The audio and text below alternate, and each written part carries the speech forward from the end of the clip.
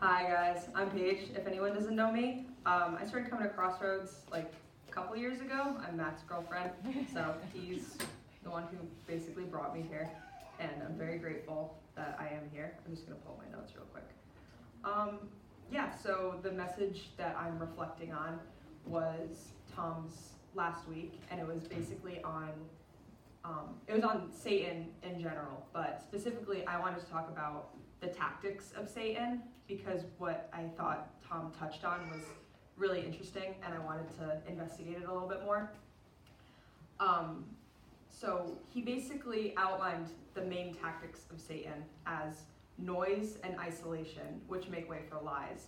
And this is first demonstrated actually in Genesis 3, which is where Satan is first introduced in the Bible. So like as soon as we see Satan in the Bible, we see the way he acts, and we see the twistedness and the insidiousness of what he does. So Genesis 3:1.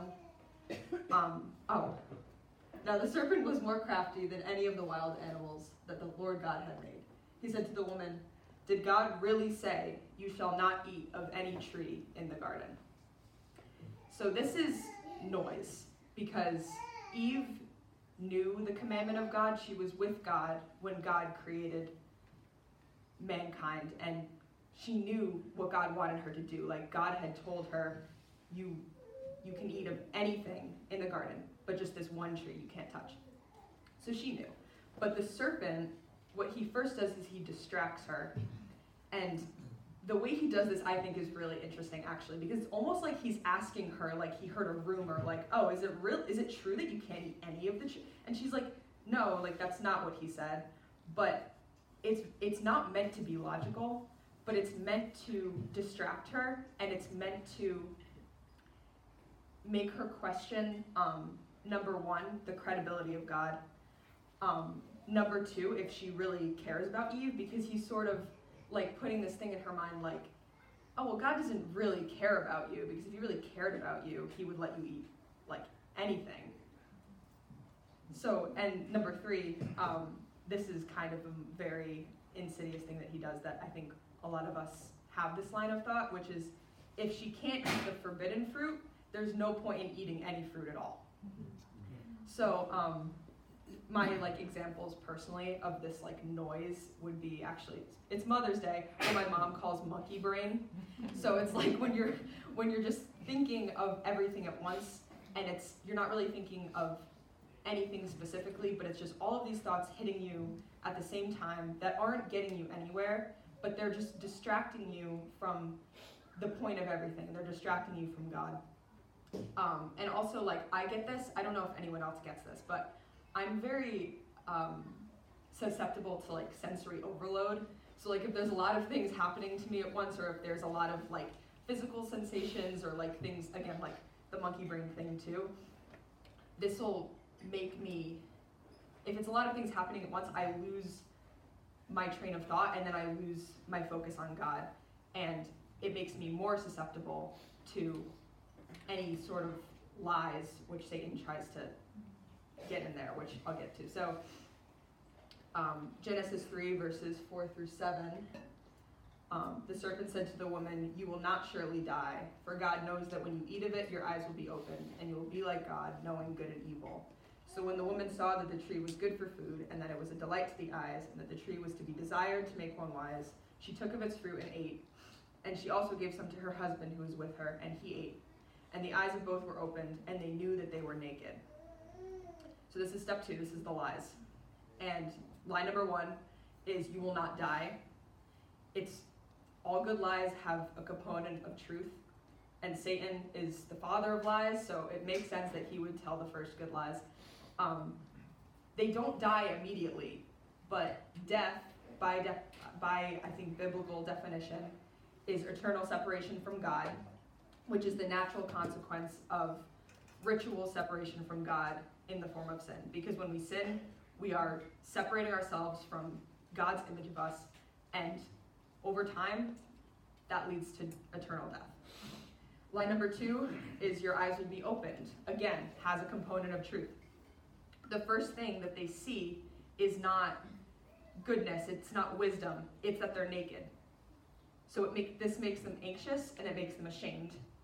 So it's another twisted paradox that the opening of their eyes is the observation of their own fallacies, which causes them shame. But the ironic thing is that they wouldn't have anything to be shameful about if they never sinned in the first place, if they never ate the fruit. Line number 3, and this is the biggest one, is you will be like God. It's a very, again, twisted paradox. I was thinking about this a lot. Because I'm like, why would Satan say this if it's like obviously just like not even true? But the interesting thing is that the action of them eating the fruit is the action of trying to take the reins from God, because God specifically said, don't eat the fruit. The fruit itself doesn't have the power to make them like God. The fruit gives them the power of like autonomy over their actions to try to take the place of God. So this is their pride, and pride is the biggest sin. I mean, C.S. Lewis had a whole chapter on pride. It was its own thing. So my examples of like lies, again, they have a component of truth. The big one is us constantly telling ourselves, like, I'm a horrible person. Like, this is one that kind of gets me a lot, is I get really caught up on this idea of like, I'm a horrible person, because there's part of scripture that tells us that, yeah, we're inherently sinful and there's no changing that. But the truth is that God loves us and he sent his son to die for us. So it doesn't matter that I'm like a quote unquote horrible person.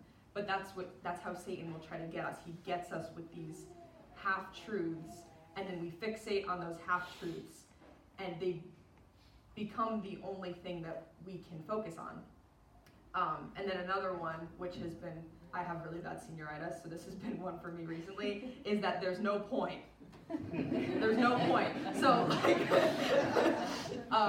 we, especially, like, there's part of it that can be seen as truthful, right? Because, especially, like, in Ecclesiastes, we read that everything, if we observe everything, it can be easy to come to this conclusion that everything under the sun is vanity. But if we reach the end of Ecclesiastes, we read that to fear God and to keep his commandments is our lot, and that's what we should be doing. So when we focus on these half-truths that Satan sends us that are lies in the end, then this will lead to our demise. So Genesis 3, verse 8, and they heard the sound of the Lord God walking in the garden in the cool of the day, and the man and his wife hid themselves from the presence of the Lord God among the trees of the garden. So this is isolation. And it's, again, another one of these painful paradoxes where Adam and Eve sinned, but because of their sin, they hide themselves more from God. They separate themselves more from God, this time deliberately, because they're afraid of their sin. And so they isolate themselves. And so isolation is this really painful combination of like a hatred of ourselves because of our sin and a refusal to repent. Because God doesn't call us to just sit in our sin. He calls us to repent, to come back to him after that. But this isolation is using these lies that Satan tells us to keep ourselves from God even more. And so this causes this like horrible spiral where we won't repent, but we won't repent, but I'm sorry. But we won't, I'm so sorry.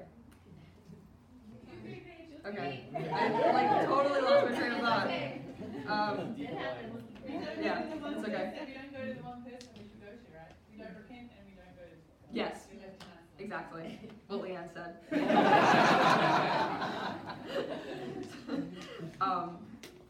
So my example of like this isolation is, I think, a pretty common one, which is this like no one understands me mindset of like you think you're so bad, you think you're so bad that you can't interact with people, you can't go to God, you can't go to anyone.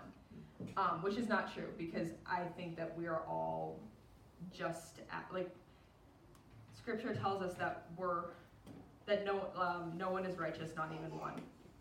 And so we can't just run away from God. We can't run away from other people because we think that we're worse than everyone, because we're not. That's another form of pride. I actually was listening to an interview recently with a secular artist that I listened to, and she was talking about having like a God complex and hating yourself at the same time. And she said something that I thought was really interesting, given that she's not a Christian, but she said they're the same guy to me, and I was like, yeah, they are. So so that's isolation. So this is like our sequence, which is number 1, noise distracts us. Number 2, lies about the character of God. Pride, which forces us to sin because we think that we know better than God. Number 4, shame, which tells us that we're unsalvageable. Not true, because Jesus died for us. Number 5, isolation from God and others, which allows the cycle to repeat. So the conclusion that I came to was that unless we repent, fall in love with God, submit to His grace, and forget our selfish desires, the tactics of Satan are unfortunately very effective.